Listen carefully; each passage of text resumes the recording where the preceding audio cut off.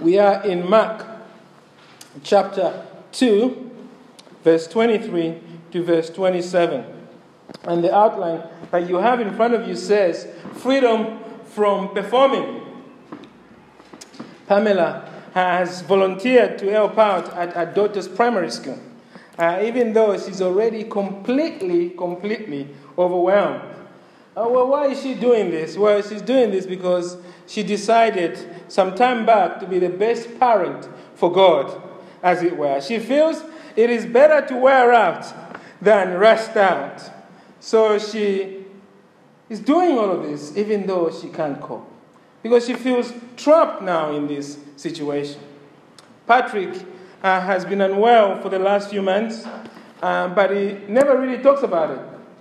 His health is getting worse, but he doesn't like talking about it. But inside of himself, the situation has left him feeling quite frustrated by this. What frustrates him is not so much the illness. It is that he feels that people in the church don't think much of him. He thinks they are disappointed in him because he's not always able to attend church as he should, as they do. So even though they assure him that, don't worry, we understand, well, there is a deep sense of him that he's letting the Lord down as a result of this situation and letting others down. That's Patrick's story. Jenny is in a different situation. She's feeling very bitter. She has done her best in her life, she thinks. She makes every effort to serve the church. And she even avoids unbelieving boyfriends.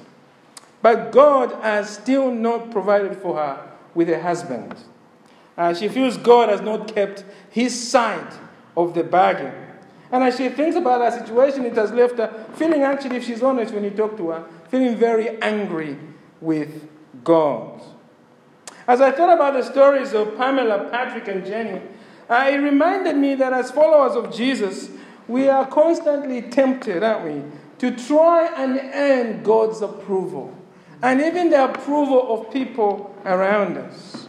I saw something of myself in Pamela and Patrick and Jenny. Working hard, and you really want God to be pleased with you, and sometimes that leaves you feeling frustrated and even empty. You see, we know in our hearts that we are saved and kept in Jesus by the grace of God alone. We know that. We know it's nothing to do with any hard work. If you don't believe anything else, you're not saved, really, because you believe salvation by works. Those who are truly converted know that it's all done by the grace of God. But sometimes we forget this. Sometimes we think that grace only gets us through the door.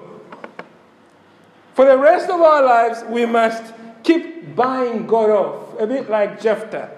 We feel that we need to impress God with great sacrifices in our lives.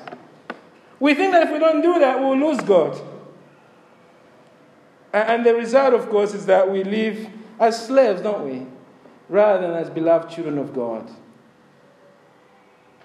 And this is not how God wants his children to live. If you are a true follower of Jesus this morning, I just want you to know that God wants you to know that you are his child forever. No ifs, no buts. By grace and grace alone. We are currently in the book of Mark. You remember 2 weeks ago we left Jesus answering questions about fasting. And the people were wondering why is his disciples all feasting and, no fasting. That was Mark chapter 2, verse 18 to 22. We are going through this verse by verse, so we're just picking up where we left off. And today we are looking at verse 23 to verse 27. This time he's not facing the people, he's facing the Pharisees. They have come to him.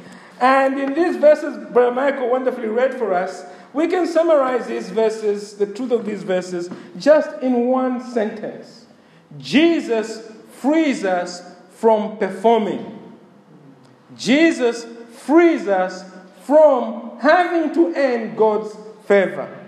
Jesus frees us from having to buy God off with our good deeds so that Jesus somehow or God can accept us. That is what I just want to remind you this morning. And you know this already, but we are going through the Bible verse by verse, and I want to remind you of this truth. Just one point, like, interesting enough, 2 weeks ago. So we just have 1 point today. And let's see how we see this truth in these verses. Look with me at verse 23. We're just going to walk through these verses. Verse 23 says, one Sabbath, he was going through the cornfields. We just pause there. That is Jesus. He's going through the cornfields. In other words, we are on the road again with him. And where they are going is they are going to the local synagogue. The Sabbath is Saturday for the Jews. So this is early Saturday morning. And it seems like the disciples have not had breakfast. I mean, sometimes I have situations like that when I'm just up. And you know this. You're just trying to get somewhere and there's no time to eat. And it feels like that they haven't eaten. And so, because they haven't eaten, they come across a farm and they think to themselves, let me help myself with a bit of corn in the field here. Let's read on verse 23. And as they made their way, verse 23, his disciples began to pluck ears of corn. Now, when I first read this, I started thinking, hold on a minute, why is no one dialing 999 here for the police? I mean, is this not stealing? I mean, how can you just go to someone's farm and start plucking ears of corn and start eating on someone's farm? Well, not to worry. They are not stealing. This is ancient Israel, not capitalist Britain, where you guard your farms with guns or something like that. The people of God in Israel at this time actually are commanded by God to allow people to do this. And we read this in Deuteronomy 23, verse 25. You can look it up if you want. It says this in Deuteronomy 23, verse 25.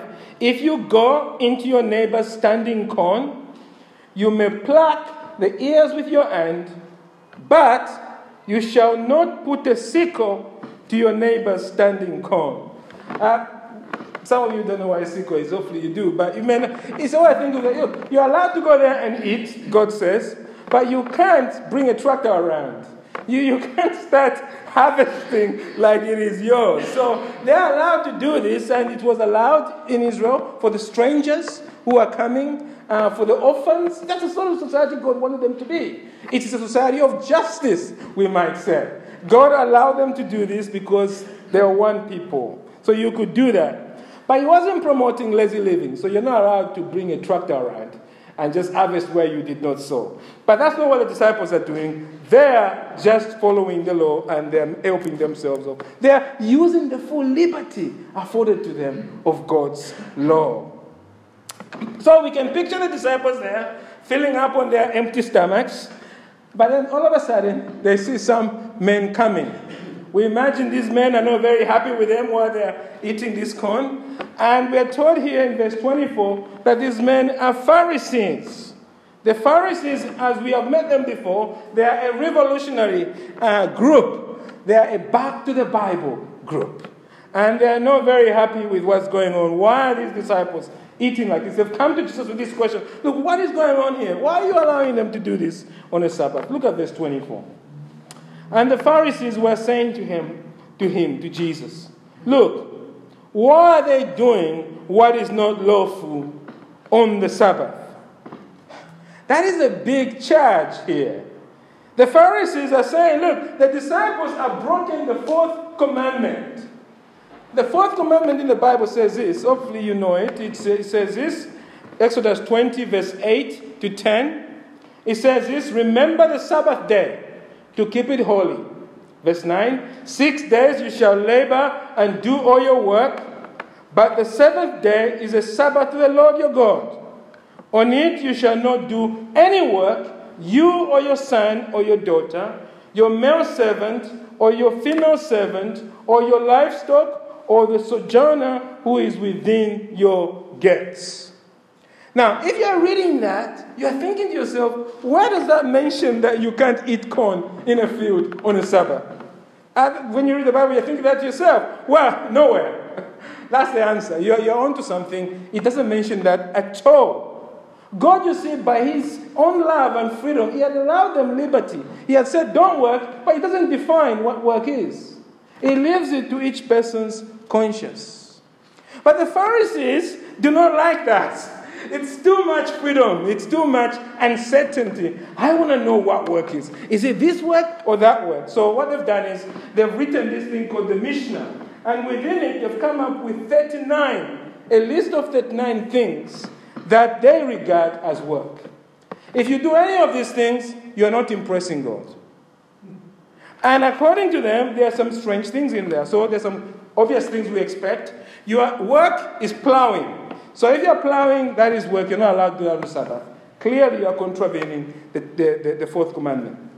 But there are also some bizarre things, like you're not allowed to tie knots. You can't write more than one letter on a Sabbath. That means you're writing a letter. You're writing, a book, I guess. And of course, you're not allowed to eat corn in the field. By the way, you're also not allowed to walk for more than 800 meters. Because wherever you're going, if you walk for more than 800 meters, you're probably up to no good. You're probably off to work somewhere. So they said, no, that's work you're not allowed to do. And of course, you're not allowed to eat corn like this in the field. So when the Pharisees look at the disciples, they are thinking they're breaking that God's law. They are doing work. And to them, you see, to the Pharisees, it's all about pleasing God. And they've come up with this law system that has nothing to do with God whatsoever. The disciples are not breaking the law. This is just about the Pharisees trying to impress God. They want everyone to see them as hard workers. And of course, living like that is very exhausting. It's very hard to just maintain a good image to your neighbors. It is very hard. Brother Michael, you've been married for 56 years. It's very hard just to impress our wives, isn't it? Now imagine trying to impress an all-perfect God. It's tiring. And so they get tired and they have no peace in their heart because it's all about trying to impress God. God is perfect and they can't, and so they have no peace. But that's not just the problem. The problem is that they're not just tired, but they also want to enslave others. They're not just slaves of the law, they want to enslave others. So the Pharisees are really control freaks. They go around with a clipboard, right? They're monitoring everyone on the do's and don'ts. Has she done this? Has she not done that? And if they find that you got more don'ts than do's, well, you're a reprobate. You are not a true believer. They are slave owners, we might say. They enslave people by their legalism. Rule follow. As I thought about this, I thought to myself, these are very nasty people. But then the Lord helped me to pause there and say, look, hang on a minute. They are not Judas.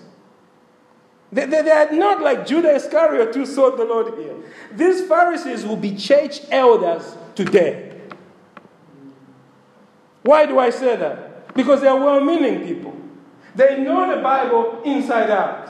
They have memorized the Torah, the 5 books of the law, by memory. I don't know if anyone has done that here. They know Genesis. You can mention a verse, they'll tell you what it is. They know the Bible. And as I thought about it, actually, the more I thought about the Pharisees, the more I realized they are no different from most people in our churches today. Many professing Christians try to live like the Pharisees. They try to live trying to get God to become proud of them. And they're not satisfied with that. They go around bossing everyone. They want everyone to fit in on the clipboard, as it were. They're like, doing end-of-year appraisals constantly when they meet you. And many Christians are like that, aren't they? Now, don't get me wrong. God does want you to live free from sin. He wants you to live holy life. But He does not want you to do it because you want to earn His favor. He wants you to do it as a response. In the same way, a parent doesn't want their children just to do it because the mother said so, or the grandma said so. You want them to do it because they love you, and what you're asking them is good for them. But sadly, many of us don't relate to God like that. We relate to Him as if we are slaves. So let me ask you this morning, how is your relationship with God? Just think about that for a minute. Would you say it's mostly about trying to buy God off? Or would you say it's mostly about responding back to the love He's given you already? Why did you decide to come to fellowship this morning? Is it because you feel you have to put in some time for the Lord? Or is it because you truly love Jesus? What about the money you have given to the offering, perhaps in the last week or today? Why do you give money in the church? What motivates you to do this? Is it so that God could bless you in return? Or is it a gift because you're just thankful? Lord, you've done so much to me, so I just want to give you back. You know, when you think about when you came into the chapel, when you entered the chapel, or sometimes when you come into this chapel, do you feel you have to put on a plastic smile? Even though your heart is breaking underneath with many problems, do you feel you have to pretend when you come here? Do you feel you need to look happy because actually people in the church need to see that your life is okay, that your world is not falling apart? Do you feel we as a church are not very accepting of your true self? Think about that. You know, when a person comes from outside who's from a very difficult background, do you think when they walk into this church, they will think that us as believers, we're people that accepts them with their messiness, their smell, their whatever is messy is going on in their lives? Or do you think they would think us here would judge them like the Pharisees? What about your worship? When you come to church, do you feel you can't lift your hands to worship God? I mean, literally. Do you feel you can't do that because you're worried about the person sitting on the other side? Or perhaps they'll think, oh, you know, here comes the runaway charismatic. Do you feel that? Do you feel that worship here is quite constrained in that sense? That you feel you're being judged in the way you worship God? Do you feel like that? What about, maybe it's the other way around. Do you always find yourself telling other people that they're out of line? Perhaps you see somebody pass a comment. Do you feel the urge inside your heart to correct them? Perhaps a brother comes and reads something from the front. Are you just happy to accept that they're different from you? Or are you happy to just go there and say, don't do this, don't do that, don't do that? Or perhaps a Christian hasn't been in church for a couple of weeks. Do you feel that you are wondering, you're now questioning their salvation? Do you ever get like that? I thought about this question for myself as I come here to preach. If I speak to somebody afterwards and they pass a comment that they didn't appreciate what I was talking about, or they found the sermon boring, or perhaps they were sleeping in the service, how do I react to that? Am I crushed that perhaps I didn't perform well? These are difficult, painful questions even for me, standing up here, telling you about them. But I thought about that. We need to face these questions, isn't it? Because unless we ask that question about whether our relationship with God is about love, a response of love to Him, or it's more about trying to earn His favor, unless we can face that to know where we are in our walk, we can't benefit from the answer that Jesus gives the Pharisees next year. And it's a wonderful answer. You see, the Pharisees want Jesus to explain how He can allow the disciples to break the law as they see it. How is Jesus going to respond? Let's look at that in verse 25 to verse 26. This is how Jesus responds to their question. And He said to them, have you never read what David did when he was in a hurry and was hungry? He and those who were with him, how he entered the house of God in the time of Abiathar, the high priest, or in the passage about Abiathar, the high priest, and ate the bread of the presence, which is not lawful for any but the priests to eat, and also gave it to those who were with him. Jesus, as always, has this wonderful counseling technique, we might say. He always answers a question, or a parenting technique, a question with a question. And in this answer, he mentions this passage in 1 Samuel chapter 21. You can look it up. It has a story of David in his Robin Hood days, when he was running away from mad King Saul with his outlaws. And one day, David was desperate and he was starving. And he entered the tabernacle. It was actually during the days, Ahimelech was a high priest at the time, but his son Abiathar succeeded him later, and Abiathar was present. And David entered the temple and just ganged up on this food and started eating, I guess, and was very, very, very, very full and that. Now, Jesus here is mentioning that David actually broke the law. He did. And the reason Jesus here mentions, by the way, Abiathar, rather than Ahimelech, because Abiathar was more of the more famous son. In fact, the rendering of the text in some passages, it says, in the passage about Abiathar the high priest, rather than in the time of Abiathar the high priest. It doesn't really matter. Jesus is mentioning Abiathar because Abiathar is the more popular of the two figures. He said, look, if you don't know about this, remember Abiathar, the man with David, go read about it, so to speak. They should know because they know the whole law by heart, so to speak. They've read the Bible. And the point Jesus is saying is this, is that, look, David broke the law. King David broke the law. But you never read anywhere in the Bible where God condemns him for it. Why is that? Well, the answer is in verse 27. Let's read verse 27. And he, that is Jesus, said to them, the Sabbath was made for man, not man for the Sabbath. Jesus is, in other way, saying, look, that God looks at the heart.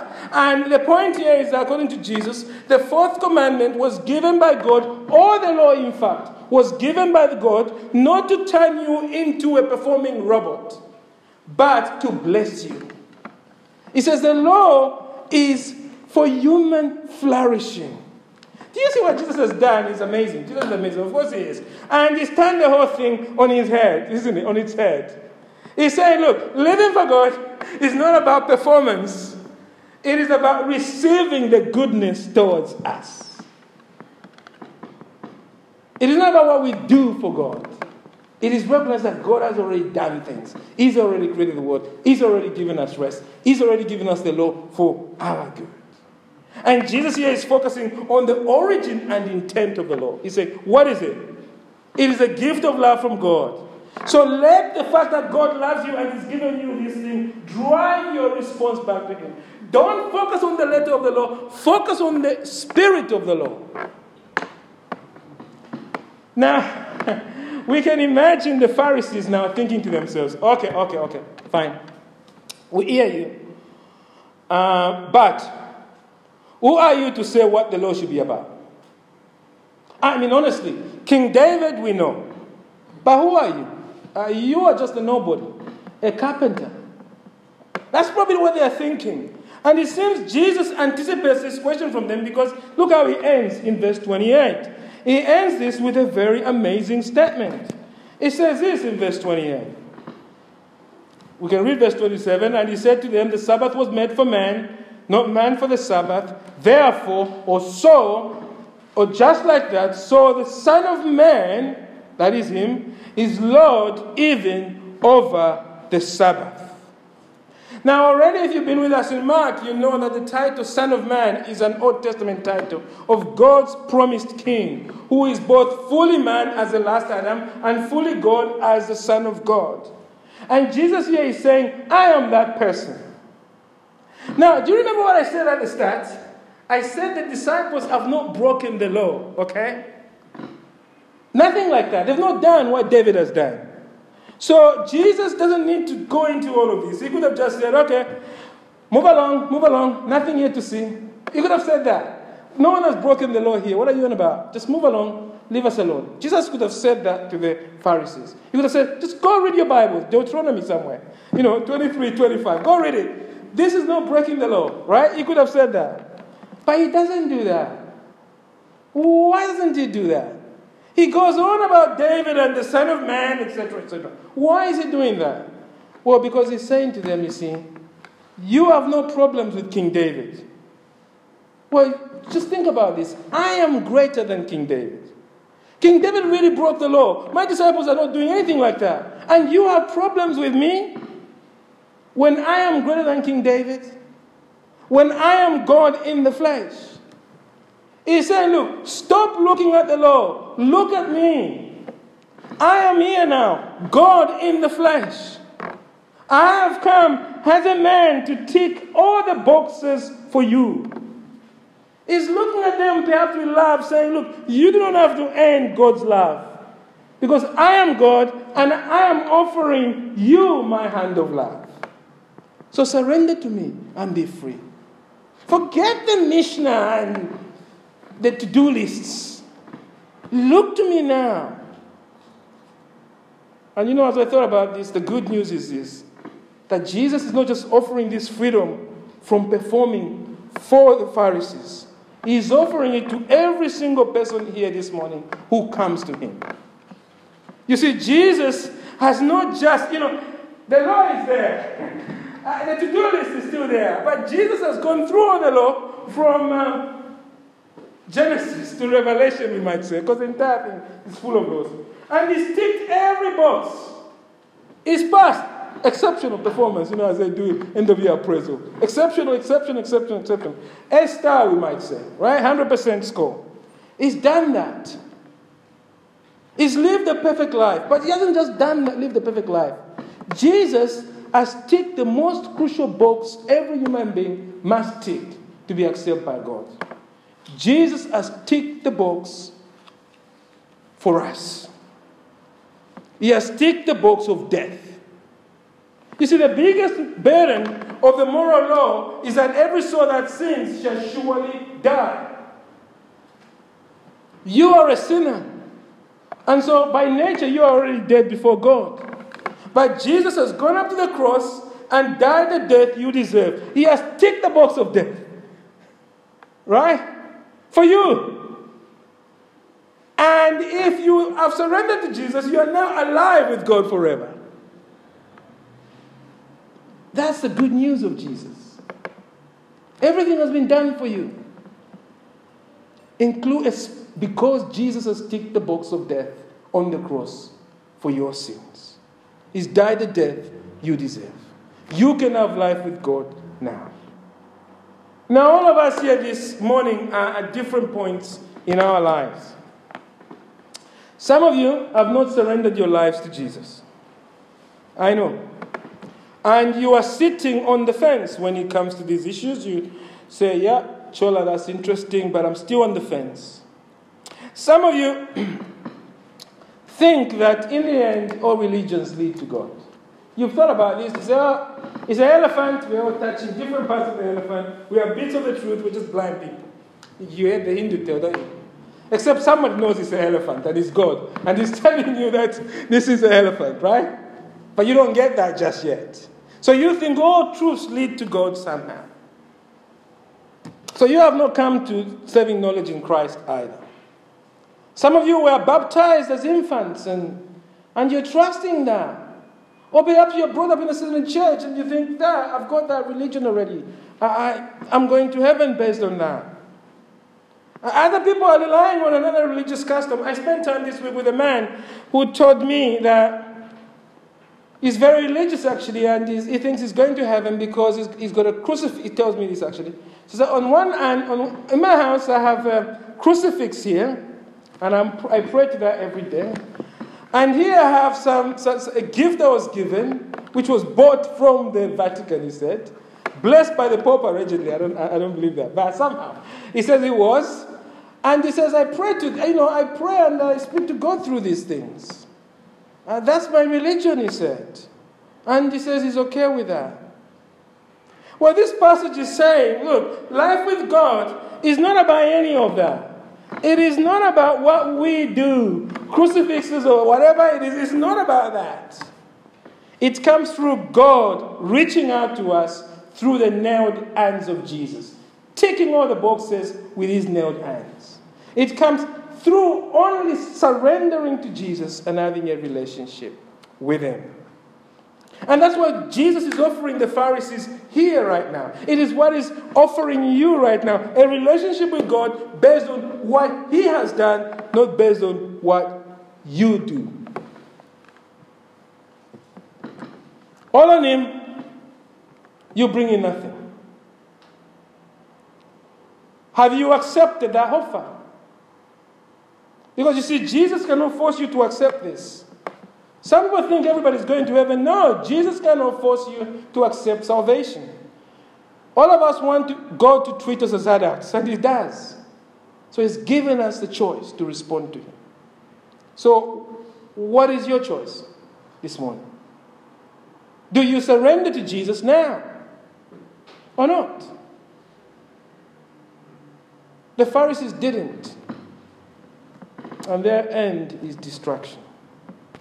Some of you are trusting Jesus. Praise the Lord. And yet, like Patrick, Pamela, Jenny, and I would say myself, we are facing temptation, isn't it? To rely on our performance before God.